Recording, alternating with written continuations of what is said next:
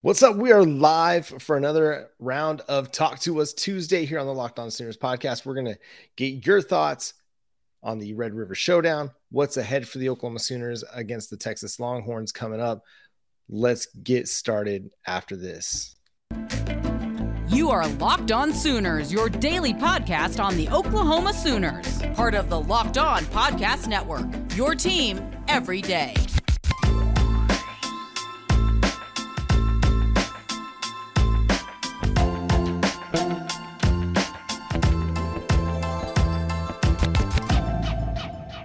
What's up, everybody? Welcome to Locked On Sooners, a live edition of Locked On Sooners here on a Tuesday evening. My name is John Williams. You can follow me on Twitter at John9Williams. He's Josh Helmer.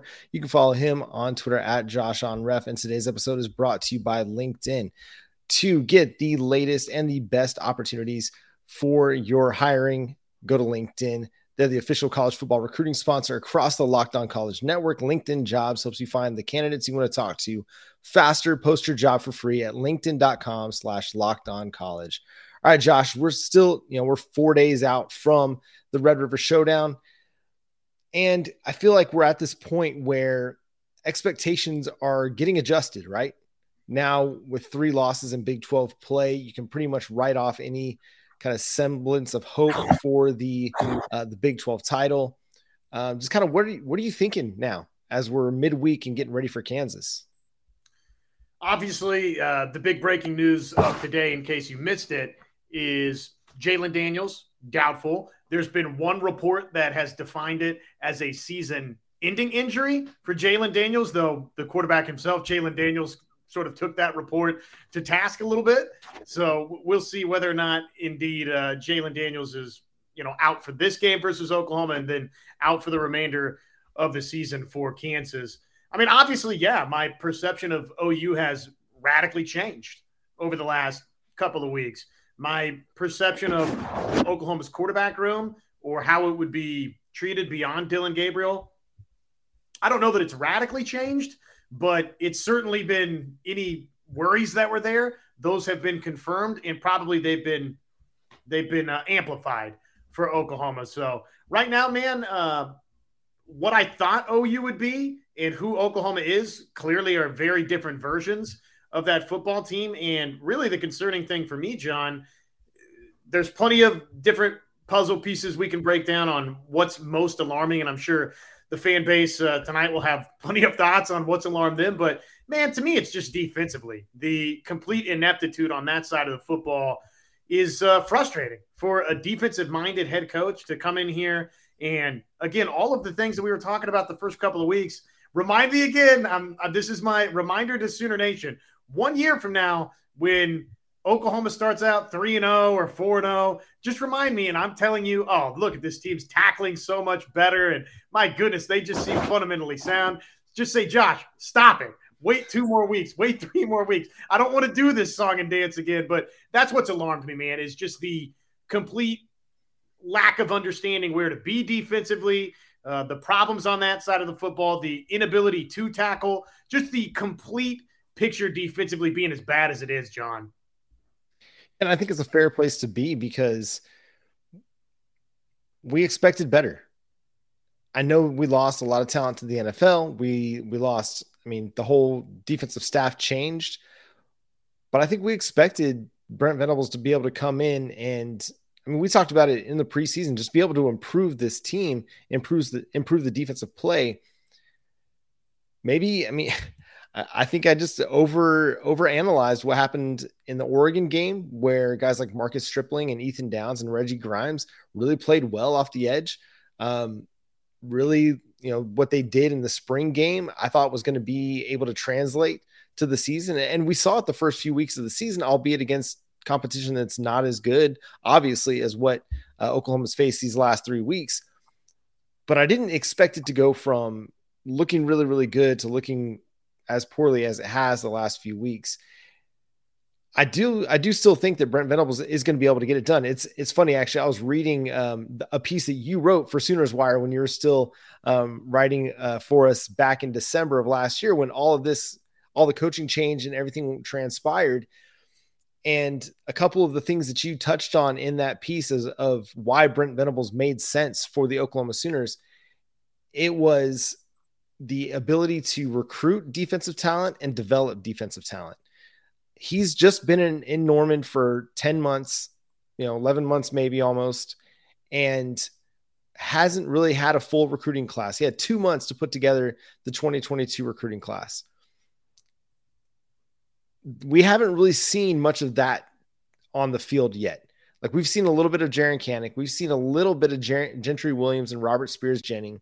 We haven't, and R. Mason Thomas. We haven't really seen much of Grayson Halton or Kobe McKenzie or Kip Lewis yet. So a lot of the defensive pieces that are part of Brent Venables' first recruiting class hasn't taken the field for the most part. Jaren Kanak, for whatever reason, I mean, he's been one of the guys that's kind of flown around the football the most consistently. He can't get on the field for whatever reason. And then we've still got a really strong 2023 recruiting class coming to Norman. We presume there hasn't been any changes on that at this point in time, but I think this is a team that can still build the defense that we expect Brent Venables to roll out. It just may take a lot more time than I thought it was going to take. And I'm willing to give him the time. I'm willing to give him several years to build this thing into the program that we expect it to be.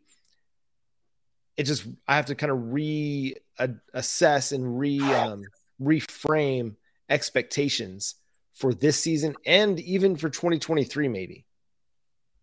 Yeah. I mean, depending upon what happens the rest of the way here.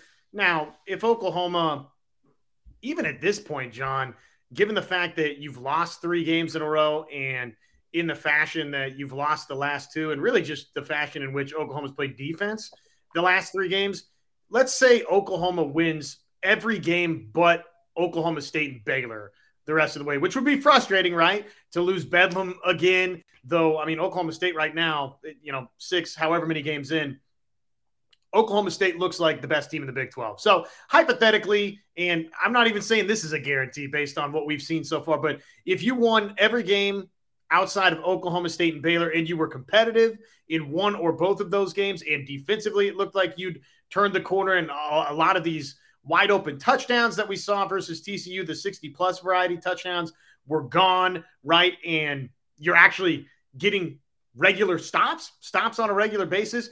If we even get to the end of the season and that's the story the rest of the way for Oklahoma, then all of a sudden, maybe some of your expectations are back for 2023, right? That, okay, now Venables has had time with this team, with this program to install it. And you got Dillon Gabriel back, or Jackson Arnold, who's going to be an early enrollee and will, fight for that quarterback job, I would imagine. Then you can kind of recalibrate those expectations in a positive direction. Right now, though, the way you're going, I'm with you. You might be setting yourself up to where 2024 is the season where you really think that maybe Brent Venables can get back to winning double-figure games at Oklahoma. So, you're right. We have to now all of a sudden be much, much more patient than maybe we thought we were going to be. And that's going to be, I think, a task for all parties involved, John. That's going to be a task for the head coach, Brent Venables. That's going to be a task for the administration. It's going to be a task for you and me, for this fan base. Oklahoma fans have not gone through this. And I'm not saying change your expectations for what you want Oklahoma football to be. I'm just saying that based on what we're seeing right now, if long-term Brent Venables is going to be the guy that you want him to be, to the long-term coach at Oklahoma, yeah, you're right. I mean, it might be in 2024 when we start seeing big-time results again for OU, and that's frustrating, but it just kind of looks like maybe that's the direction this thing is trending when he truly has his recruits on campus. Yeah, it is a bit frustrating because, again, you mentioned it, we're not used to that. We're not used to losing seasons. I mean, it hasn't happened in 30 years almost. We're not used to getting blown out like we were against Texas and against TCU. It just doesn't happen to Oklahoma that often, and especially in Big 12 play, it doesn't. A conference that they've pretty much run for the majority of its existence.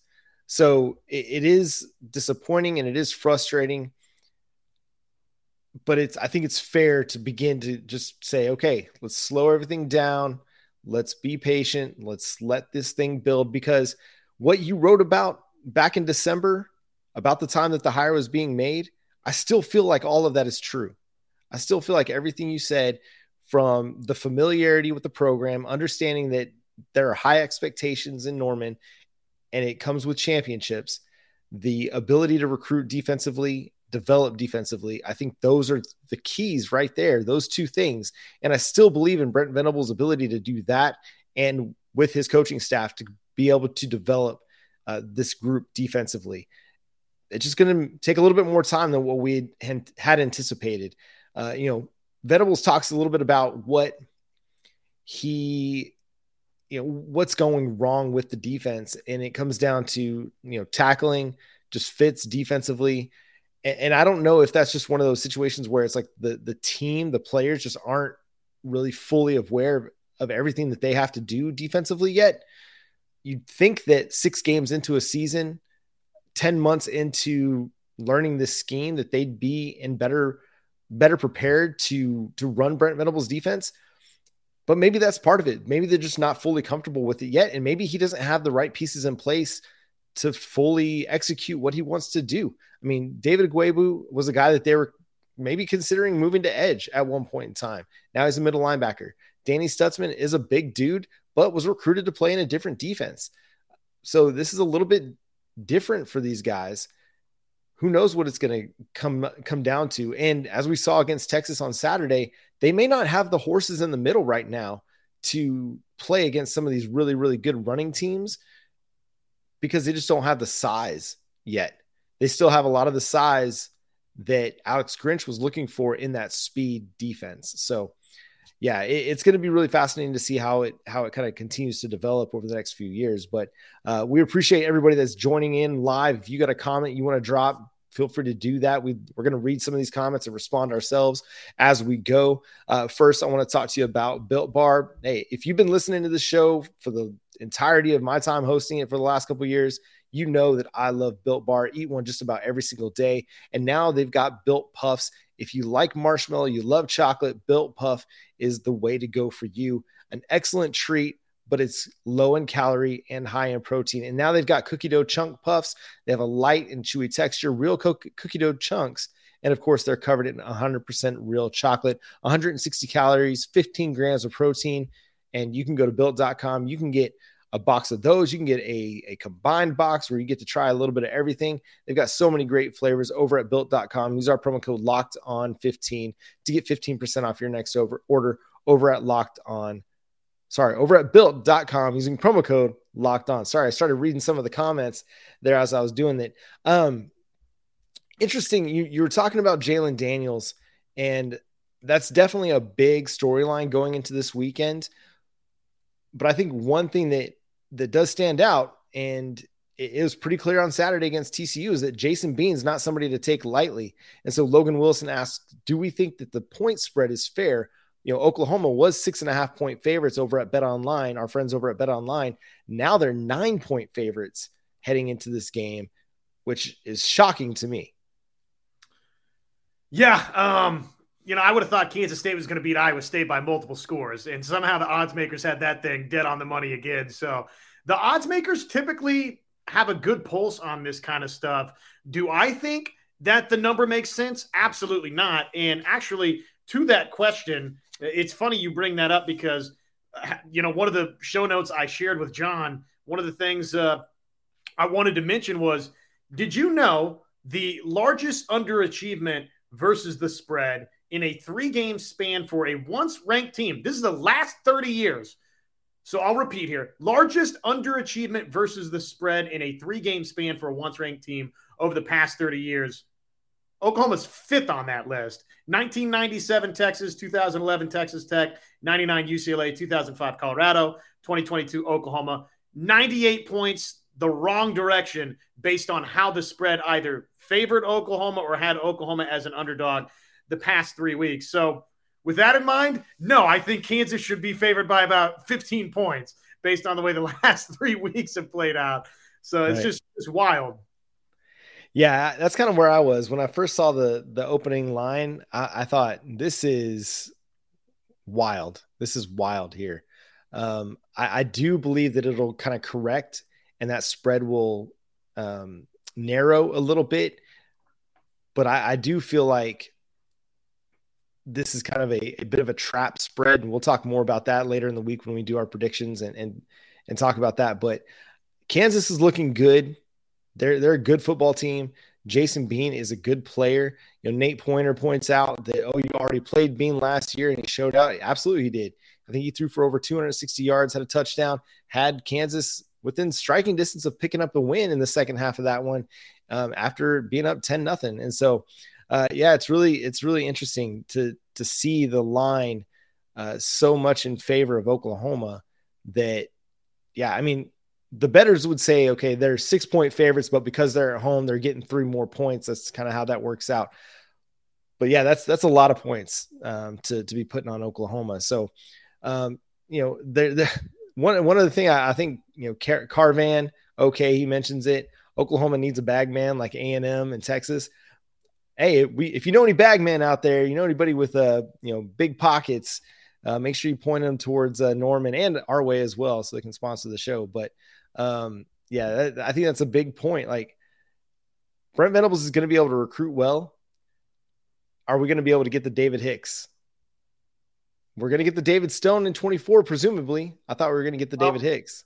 We thought so, right? I mean, we thought so on Hicks. So I think they're going to get Stone too. But man, I'm at that point with highly regarded defensive tackles and defensive linemen now to where I'm not falling in. It's the same thing with the Oklahoma's defense is good again theory. I'm not buying it until there's ink on the paper and they're officially in Norman. I'm done. I'm not falling for the defensive tackles coming here. It's not happening until they actually do. Until Brent Venables and Todd Bates deliver in that respect. I can't fall for that ever again for Oklahoma. The Bean thing for this game, I mean, obviously it's you think about the spread and why it is what it is. I mean, Bean's a nice quarterback. Threw for 4 touchdowns last week. Obviously had a 10-point lead versus Oklahoma last year at halftime. Nearly rallied Kansas back in the second half in that game too, John. So this is somebody that looks like almost anybody can move the football against Oklahoma's defense right now. So I would imagine Bean will have a good chance to do that. I just think, to me, when you look at the spread, John, isn't this the odds maker saying that we think Dillon Gabriel back for Oklahoma is a massive, massive difference maker, and the fact that it's in Norman? Yeah, that does make a huge difference having Dillon Gabriel back, because you now have a passing threat back in your lineup. If you don't have somebody that can push the ball down the field, the defense doesn't have anything to worry about. All they can do is they can sit on the running game, which is what happened. Once Texas figured out that Oklahoma was going to run the Wildcat and run that 90% of the time, Texas was able to put everybody pretty much within 5-10 yards of the line of scrimmage, and there were no threats to worry about down the field. Having Dillon Gabriel back, it opens things up for Marvin Mims. It opens things up for Braden Willis, open things up for Jalil Farouk and Theo Wease. Like, everybody gets a little bit of a bump because you have a guy that can actually throw the ball a little bit. TCU was not good. He did not look good in the opening, moments of TCU before getting hurt. But that's not the player that we've seen. That's not the player that has 9,000 passing yards, 80 passing touchdowns in his career. He's a much better player than that. He'd tell you the same thing. We've seen better from him, whether it was Nebraska or against Kansas State. I mean, they started slow, but the offense started putting things together, and they were actually making some plays, getting some big plays down the field. So having Dillon Gabriel back is definitely a huge bump in this. I just don't know if it's a 9-point bump. That's the thing. It's like, I don't know if having Dillon Gabriel back is what makes the big difference on that front, because you still have a defense that is allowing, I said 45 in yesterday's episode. It's actually 48, allowing 48 points per game over the last 3 weeks. So until your defense can get stops, which is the biggest issue, it's going to be really hard on the offense, because it puts so much pressure on the offense to be perfect and to score every single time on the field that, of course, they start to press. Of course, they start to force things that might not be there. Of course, they play tight. That's just what happens. If you have one side of the football that's not playing well, the other side is going to try and pick it up by doing everything that they can and by playing perfect. And the offense just wasn't doing that against TCU. A week off might have been a great thing for Dillon Gabriel. Now, it won't matter in the Big 12, conference title race. It won't matter in the college football playoff, perspective. But as far as getting Dillon Gabriel right and getting this offense right, maybe that week to sit back and just watch and regroup, maybe that does something for him. Now, with Oklahoma losing 49-0 and getting shut out, hopefully he doesn't come back out if he does play this Saturday and come out and press again. Hopefully he's able to come back, play loose, and just get back to having fun and playing football.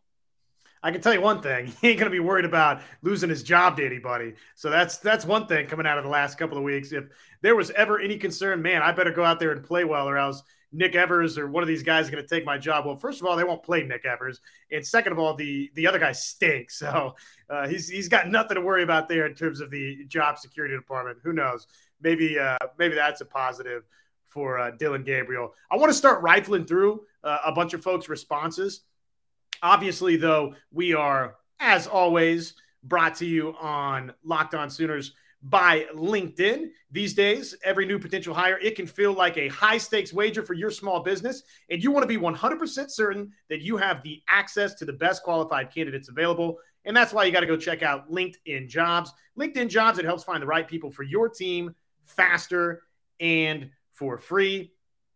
Pretty easy to just go create your free job post on LinkedIn Jobs. You just add your job, the purple hashtag hiring frame to your LinkedIn profile to spread the word that you're hiring. Simple tools like screening questions, they make it easy to focus on the candidates with just the right skills and experience so you can quickly prioritize who you'd like to interview and obviously ultimately hire. LinkedIn Jobs helps you find the qualified candidates that you want to talk to faster. So go on over, post your job for free at linkedin.com/lockedoncollege.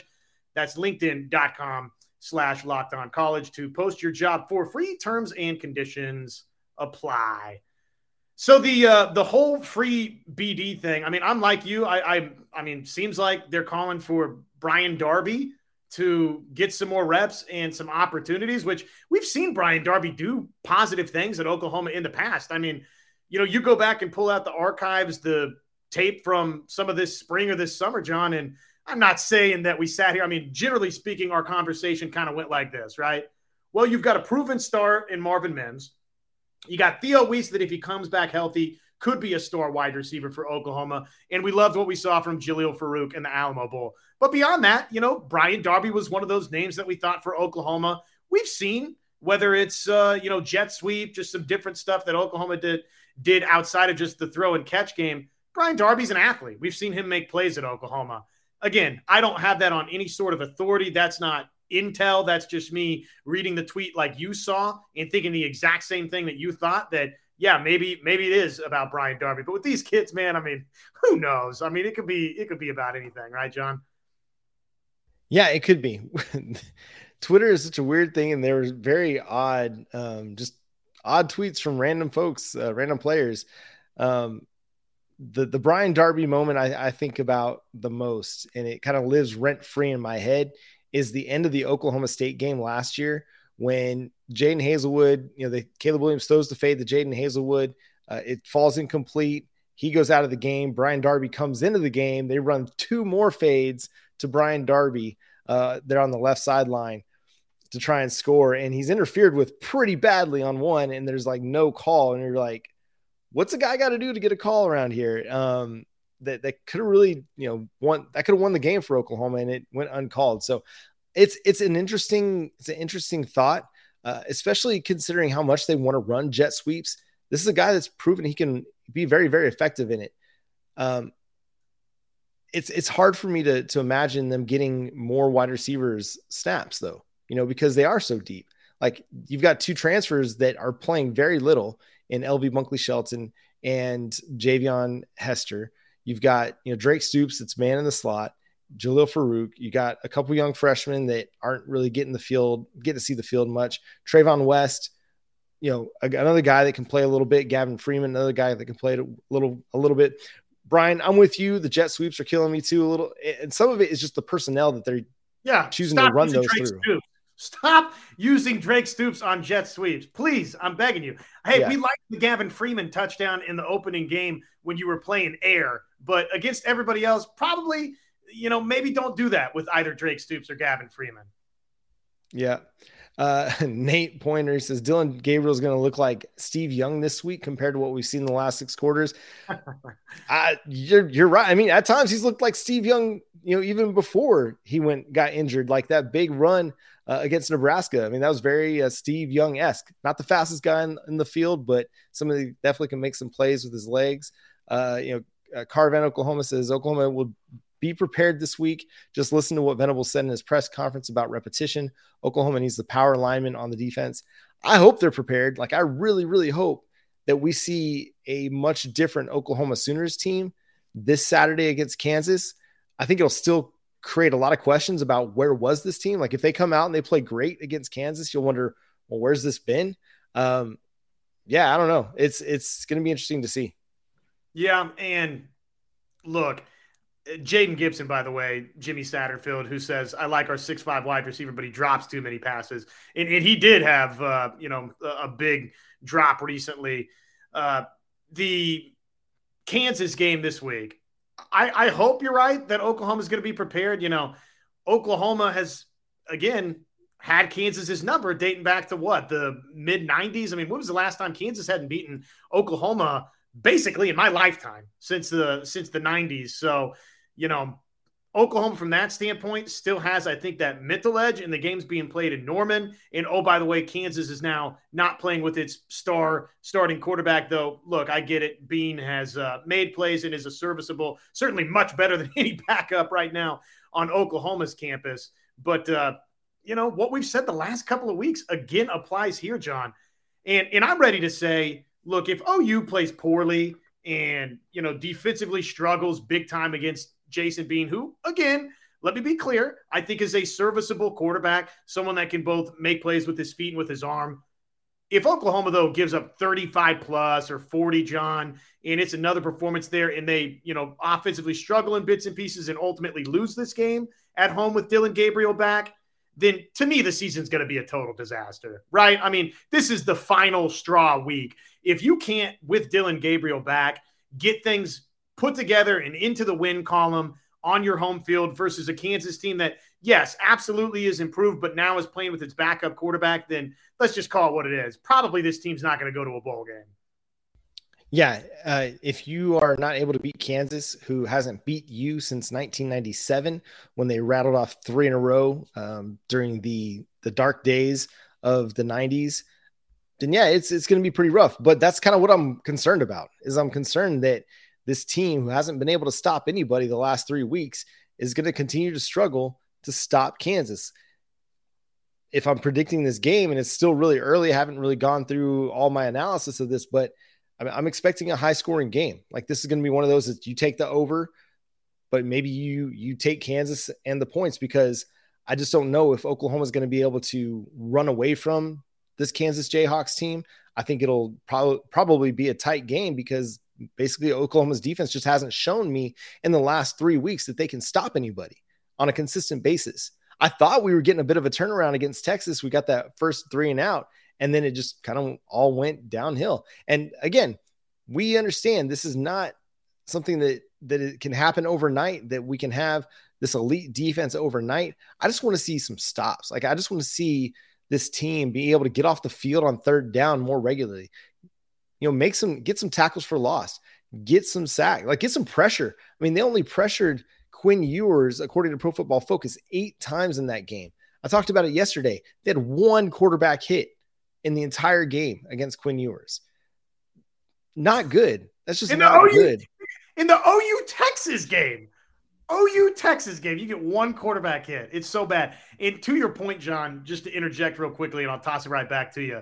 You just want to see at least average from this defense, right? I mean, you're not asking to set any sort of defensive records this season. I think, back to the summer when we were asked the question, hey, what's a realistic goal for this defense, right? And I think I said then, top 30 total defense, whatever it was scoring, similar for scoring defense, right? I'm not expecting this defense to get leapfrogs better overnight, but because of Brent Venables and his track record, I am expecting improvement, right? Well, now Oh, man, we got to see some improvement from how terrible they've been. You got to at least give me average.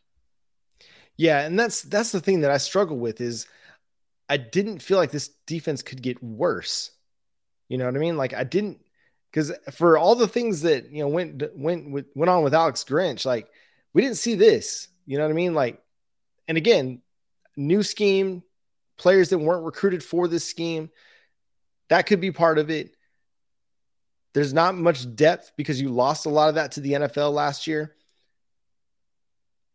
But how did it go from what we saw the first 3 weeks to this? That's the part that still baffles me. And I think that's what baffles the coaching staff too, is what happened? Like what changed? Because I doubt that they changed their game week preparation. I doubt they changed their practice schedule. When things are going good, you don't change things up. Yeah. 1, 2, 3-man front. That's part of what has changed for Oklahoma. Well, here's the thing. Brent Venables addressed that in the press conference on Tuesday. He says, against Nebraska, they ran primarily 3-man fronts. Against Kansas State, they ran primarily 4-man fronts. And so it's kind of been back and forth. You've had good games with 3-man fronts. You had good games with 4-man fronts, you've had good game or bad games with 3-man, bad games with 4-man. So it's hard to point. Like I was of the mind that, hey, we need to run more 4-man fronts. Well, Brent Venables kind of shot that out the window when he said, well, that's what we did against Kansas State, and we didn't create any pressure, get sacks or, anything like that. But they did get more tackles for loss. They were making things a lot more difficult on Deuce Vaughn in the running game. That being said, I still think that this team is going to have a lot of growing pains this year, especially on the defensive side of the football. Mark asked the question, how bad is Nebraska? That's what gets me. I mean, they're a team that's in first place in the Big Ten West. Well, hold on. That's not it's a bad Big Ten West, but they're winning some games. No, you're right. You're right. I mean, Nebraska, trying to wrap your head around what OU did in Lincoln. Nebraska under Mickey Joseph has gotten a little bit incrementally better, right? These last couple of weeks. I don't know that it's any, I think Oklahoma, as bad as things are here right now, Oklahoma would have beaten both Indiana and Rutgers. Okay. Yeah. And that's what Nebraska has done. Now, that being said, you see Nebraska win a couple of games and obviously just this complete fall off the cliff for Oklahoma. It is baffling. Yeah, it is baffling. And the thing that's baffling, I think it was Gabe Eichert that shared the chart about how bad Oklahoma's run defense is. And Hawken II, he mentions OU's rush defense is the worst in the Big 12 by a large margin. And I don't know what you do to correct that. I mentioned on Twitter, I really thought that, number 77, Jeffrey Johnson, was going to be a big factor in slowing down opponent rushing attacks. But it hasn't really transpired. It did the first 3 weeks. They were really good against Anthony Grant and Nebraska. But since Kansas State, since that game, the Oklahoma rush defense has just fallen to shambles. It's been absolutely terrible. I don't know really how else to put it. I thought it would get better last week because you're facing a quarterback that isn't as mobile as the guys you've seen in previous weeks. And yet, here he is picking up 3rd and 13s with his legs because John said he's not very mobile and he had to prove him wrong. But Bijan Robinson's going to do what Bijan Robinson does, but it's the other guys.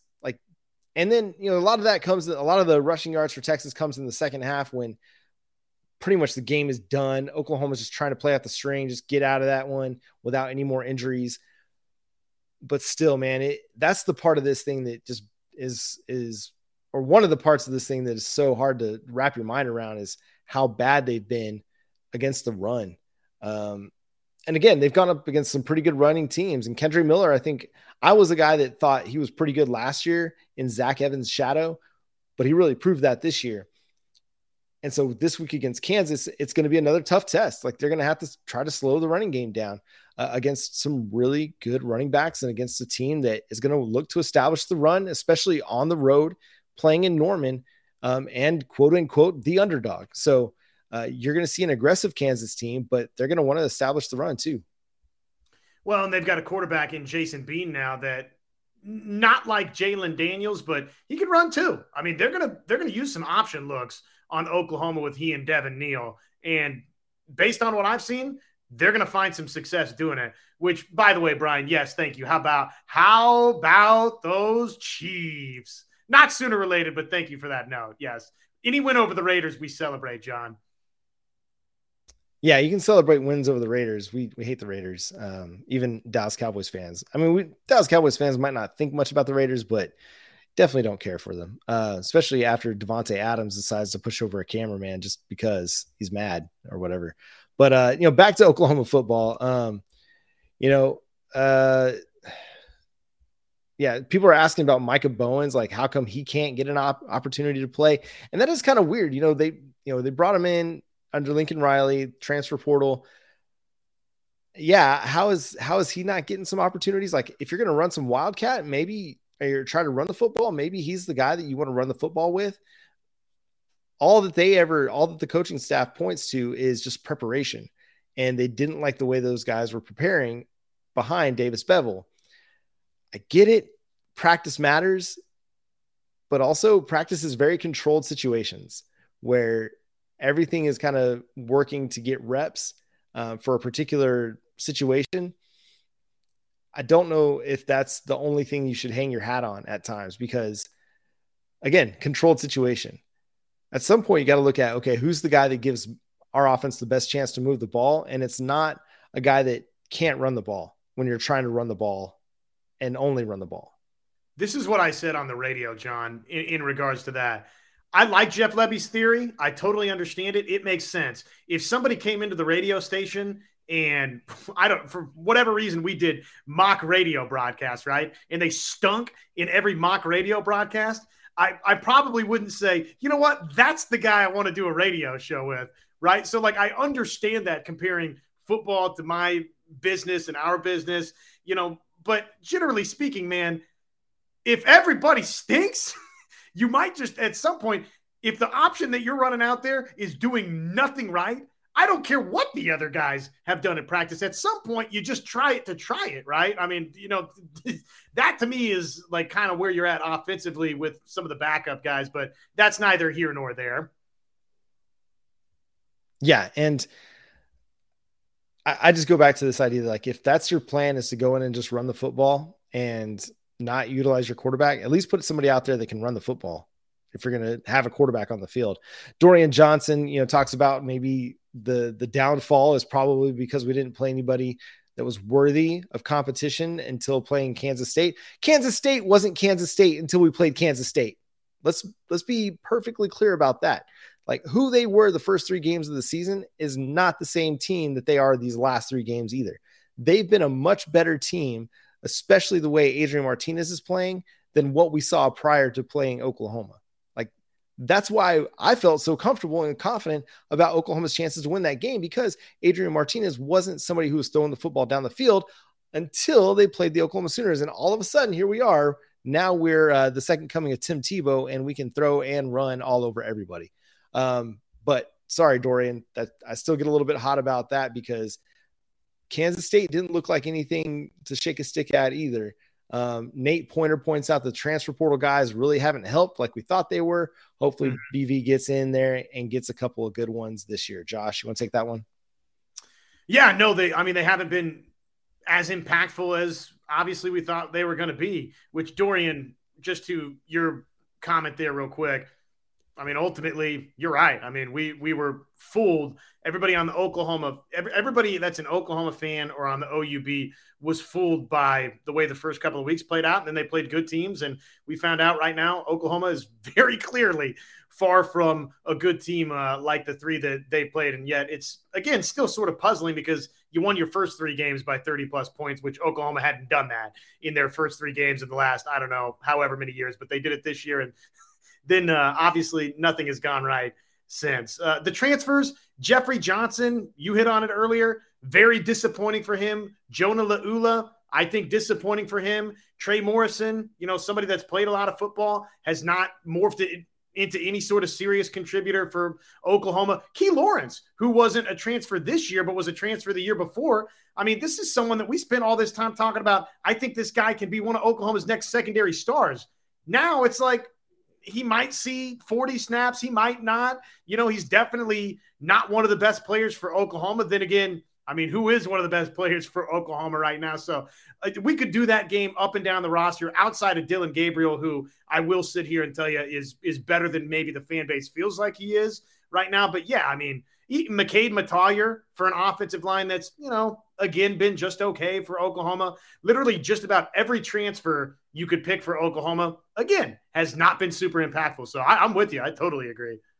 Yeah, it's been a weird season for the transfer portal guys because, as you mentioned, Trey Morrison really didn't seem to play much the first 4 or 5 weeks of the season. And then ultimately, then he plays 79 snaps against Texas. Key Lawrence has been very up and down, not getting a chance to get on the field. And I mean, we saw Max Duggan just straight run away from him when they played TCU. So maybe he doesn't need to be on the field. But again, I saw a guy last year towards the end of the year that was one of their most impactful players on the field, whether he was playing cornerback or whether he was playing safety. I thought this was going to be a guy that could help you really be a playmaker. And he just hadn't either earned the opportunity to get on the field, or they just don't trust him on the field right now. Greg Ched kind of discusses he thinks BV and Lebby are trying to avoid a quarterback controversy. You touched on it earlier. What controversy? If Davis Beville was capable of throwing the football, then they would have let Davis Beville throw the football. They're out there trying to win games. As much as they like Dillon Gabriel, Jeff Lebby has a strong relationship with him. Man, they're in the business of winning football games, not protecting somebody's emotions and feelings. Like, if Davis Beville can throw the ball and Jeff Lebby didn't let him, that would be coaching malpractice. But I think in the few attempts that we saw with Davis Beville at times, it's just not consistent enough for them to feel comfortable with him dropping back and throwing it. And somebody pointed out on our video yesterday that his pocket awareness and presence isn't strong enough either to ask him to drop back 50 times. Otherwise you risk him getting sacked anywhere from 8 to 10 times a game. And so I get why I don't like it. I don't like the fact that they weren't willing to throw the ball at all against Texas, especially when they were down 35 and still running Wildcat and not getting anywhere. But I understand it a little bit more, even though I still don't like it. I think it just, again, was coaching just not to make a mistake. They were coaching a little bit scared on that front. So, yeah. Couple more before we get out of here and call tonight. Appreciate all of you guys. Even though the one guy I think is a Texas fan that commented that Oklahoma hadn't played anybody so far. Appreciate you joining in too. You're welcome always, and especially after a weekend you just had. So enjoy yourself. Please come back. Until next time, right? Well, I don't know. We might give us 2 years and we'll meet you in the Cotton Bowl then again. But okay, a couple more before we get out of here. From Jaden Knight. I think it is going to be a moment with BV and Jeff Lebby needing to build a team around their scheme. This year they had to try and piece together a team through the transfer portal. John, where are you at with that? I mean, that's the hope, right? That obviously they've kind of been forced to, piecemeal this thing together, and clearly the transfer portal thing, at least especially defensively, obviously is not working. Yeah, that's a really good thought from Jaden. I think, the losses of Jaden Hazelwood, Mario Williams, and Mike Woods, I didn't really, I guess, maybe appreciate those as much. I thought Jaden Hazelwood and Mike Woods were okay. Mario Williams, I think, was a guy that could be a star wide receiver, but we just didn't see enough of him play last year for that really to hit home for me. I think he's still kind of Theo Weiss level. But I think your receiving core is pretty good. Your offensive line is pretty solid. Your running back room is pretty good. Offensively, I think you're in good shape. It's like we talked about a little bit earlier in the show that defensively they've still got room to grow, and they've got a lot of building that they have to do to be in a situation, be in a position to have Brent Venables' defense on the field. And he even mentioned it over the summer, Clemson's defense wasn't Clemson's defense right away, and we probably should have taken that as a cue that maybe this Oklahoma Sooners defense isn't going to be all that good right away. It's going to take some time to build that up into a stronger, more cohesive unit. No, that's a great point. And now as you look back and think about some of those comments, was there writing on the wall? Were there tea leaves that Brent Venables was saying, all right, this is going to take a second here? I mean, obviously, right now they're one of the worst defenses nationally, John. And certainly they're the worst defense in the Big 12 through 3 weeks. And really, that's kind of all that matters, right, is what's happened in conference play. And Oklahoma, again, is one of the worst defenses nationally and certainly, again, the worst in the Big 12. So, I mean, man, look, I don't care what they've got on the roster in terms of do they have college football playoff talent and this and that. What they're delivering right now is not good enough and equal to what they're putting out on the field. I mean, look at Iowa State, man. I can't get over it, right? I mean, look at what Cox and company are doing up there at Iowa State. They can go do that to Kansas State, and Oklahoma can only do what it does with its personnel. I mean, look, I'm sorry. You got to deliver a heck of a lot better than what you've been delivering. Yeah, I agree with you. It's hard to watch these results, especially, as I talked about on yesterday's show with your backup quarterbacks thriving, up in Kansas against TCU and, the starting a redshirt freshman on the road against the number 7 team in the country for Texas Tech, and it all looking okay. So it hits me in the heart when I see that. I'm like, well, where's Oklahoma's quarterback situation that can not miss a beat quite like that? It's hard to see what Iowa State's putting together defensively and then not wonder why Oklahoma isn't able to put out a better performance than what they've put out. Because, man, that Iowa State defense is stout. Like every team that they play really, really strong. Like that Texas line, I think it's something like minus 17 in some places, minus 13 in some other places. I don't know if Texas covers that. That's a huge point spread against an Iowa State team that's playing great defense. It's going to be their biggest test of the season. But yeah, Oklahoma, like, where's that at? Like even just half of what Iowa State's putting together would be better than what we're seeing right now. Greg asks this question: do we think they're not playing Evers and Booty because they're planning on transferring? I think it's too soon to tell. Like, I don't know if Evers is going to transfer. I don't know if Booty's going to transfer. Yes, Jackson Arnold's coming in. Dylan Gabriel's probably coming back.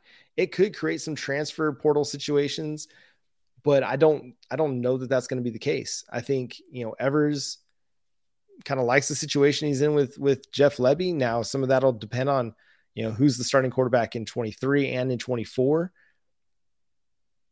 to determine, what's going to happen there. But Venables kind of talked about that in his presser today, in that, he would prefer a situation where he's got a group of quarterbacks that just kind of stick together. Now he's not going to always get that choice, but kind of like what Georgia has, where they've got a guy and then they bring in another guy to compete with that guy, but then your guy Stetson Bennett holds on to the job and is able to continue playing really good football for them. So that's an interesting one there.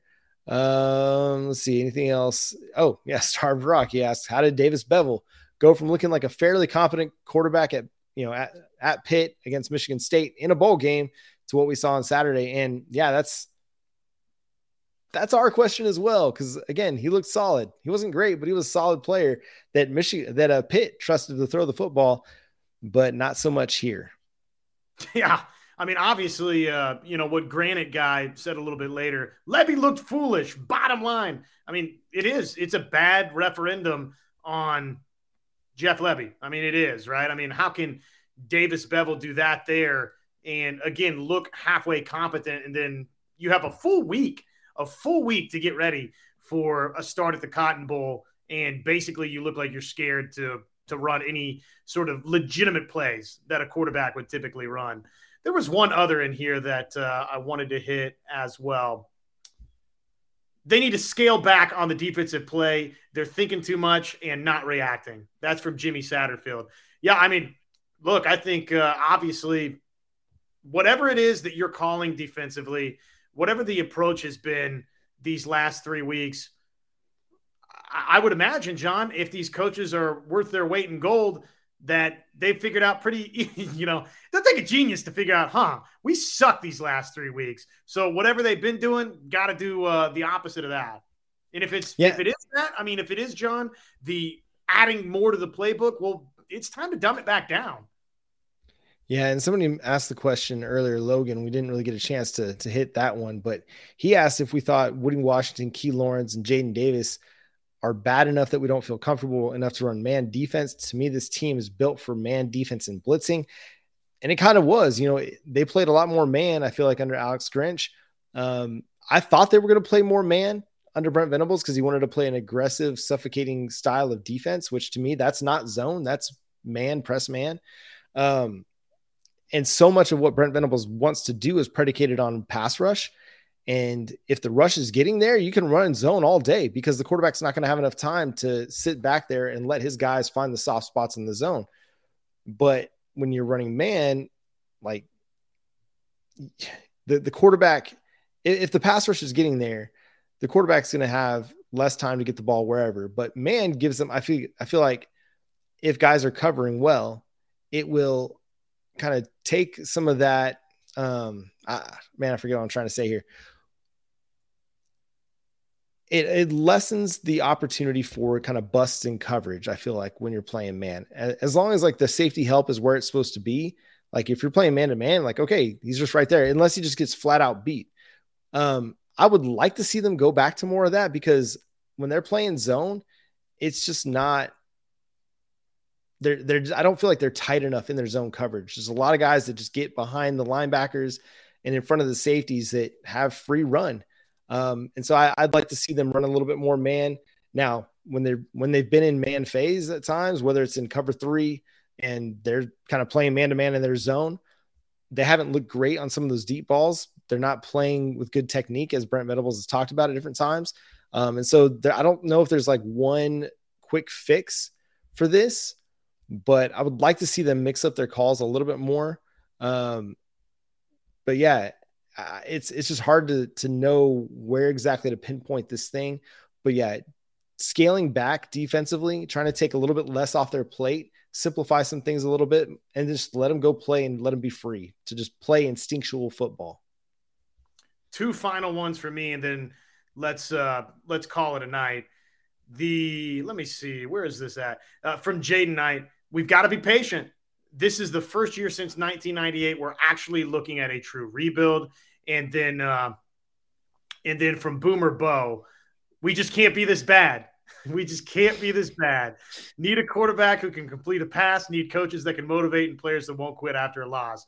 Boomer. I mean, that's kind of that is the yin and yang of where you're at, right? And I don't disagree with either of you. I think Jaden's correct in that, now you recalibrate yourself to where, John, this team's not winning a national championship next season, right? And they might not win a national championship or be a serious factor in that for a couple of more seasons. So that whole thing on how much better can you get and how quickly, I mean, it's time to rethink maybe what some of your expectations were for that, or what my expectations or your expectations were for that, John. And now the charge is, you can't be this bad, though, right? I mean, we do need to see this thing get better and see it get a heck of a lot better very quickly. But obviously, I mean, the chinks in the armor, where this program is at, it's obvious, John, that it was not as far along as we thought it was, and it's got a long, long ways to go. And part of that is coaching, too, by the way. I mean, these coaches, they gotta coach a heck of a lot better. Yeah, that is something that has to be better. And this is the same thing I talked about on yesterday's show. If you haven't watched yesterday's show, go back and watch it. Our Monday, Tuesday episodes, we'd love to get your thoughts on those as well. But just be more competitive. You could lose out the rest of the season, but if you're more competitive and you're getting leads in these games, if you're staying close and having a chance at the end, I'll feel so much better about what this team is heading into 2023 than what I am now. If you get blown out every game the rest of the year, I don't know what you can hang your hat on. I really don't. But I feel like if you can at least, play tough, show a little bit of improvement defensively, be more consistent, getting defensive stops, have your quarterback be more consistent in the passing game, then I'll like Oklahoma's chances to be bowl eligible by the end of this thing and to at least provide a little bit of optimism that, hey, we're heading in the right direction at the very least. So that's kind of where I'm at. Hey, Steve, thank you for being here, Texas fans. We appreciate you. Hey, it's always going to help with the algorithm. So stop on by anytime that you get the inkling. You had a great Saturday. I'm glad you're enjoying it. We'll see what happens here in the next couple of years, but that's what that is. So, hey, that's going to do it for tonight's episode of the live Locked On Sooners show. Thank you so much for everybody that stopped in and stopped by, left some comments. We're going to do this every Tuesday night around 10 o'clock p.m. Central Time. So make sure you set your calendars and set your notifications for that as well. We're going to be Steve, get out of here. Knock it Colton off. Vasek is not coming to Austin. If he wasn't going to come because Texas was 5-7, and I mean, he's not coming. Just stop. Just leave it alone. Okay, we get you. All right, thanks for being there. Steve's too happy, man. We can't live in a universe where Steve is this happy. It's making me unhappy. That's right. All right. I'm no longer happy about this at all. Don't come back, Texas fans. But no, we're going to continue to get ready for Kansas. We're going to break down Kansas a little bit more this week. We'll have our picks on the Thursday night, Friday episode for Big 12 play and around the country. So, hey, thanks so much again for stopping by. We appreciate all of you. It's always a lot of fun to do this show and get your feedback, get your interactions. So we'll continue to do this every Tuesday night, 10 p.m. Central Time. Steve, make sure you tune in next Tuesday night at 10 p.m. We'll make sure that you're there. Again, that's going to do it for Josh Helmer. I'm John Williams. We'll be there. We'll be back again for another episode. Steve's got me like out of phase. Like I am shook as much as Quinn Ewers had Oklahoma Red River round. It's a Red River round part 2. Oh no. That's right. We're done. It's over. We're going home. Have a good night, everybody. Boomer Sooner.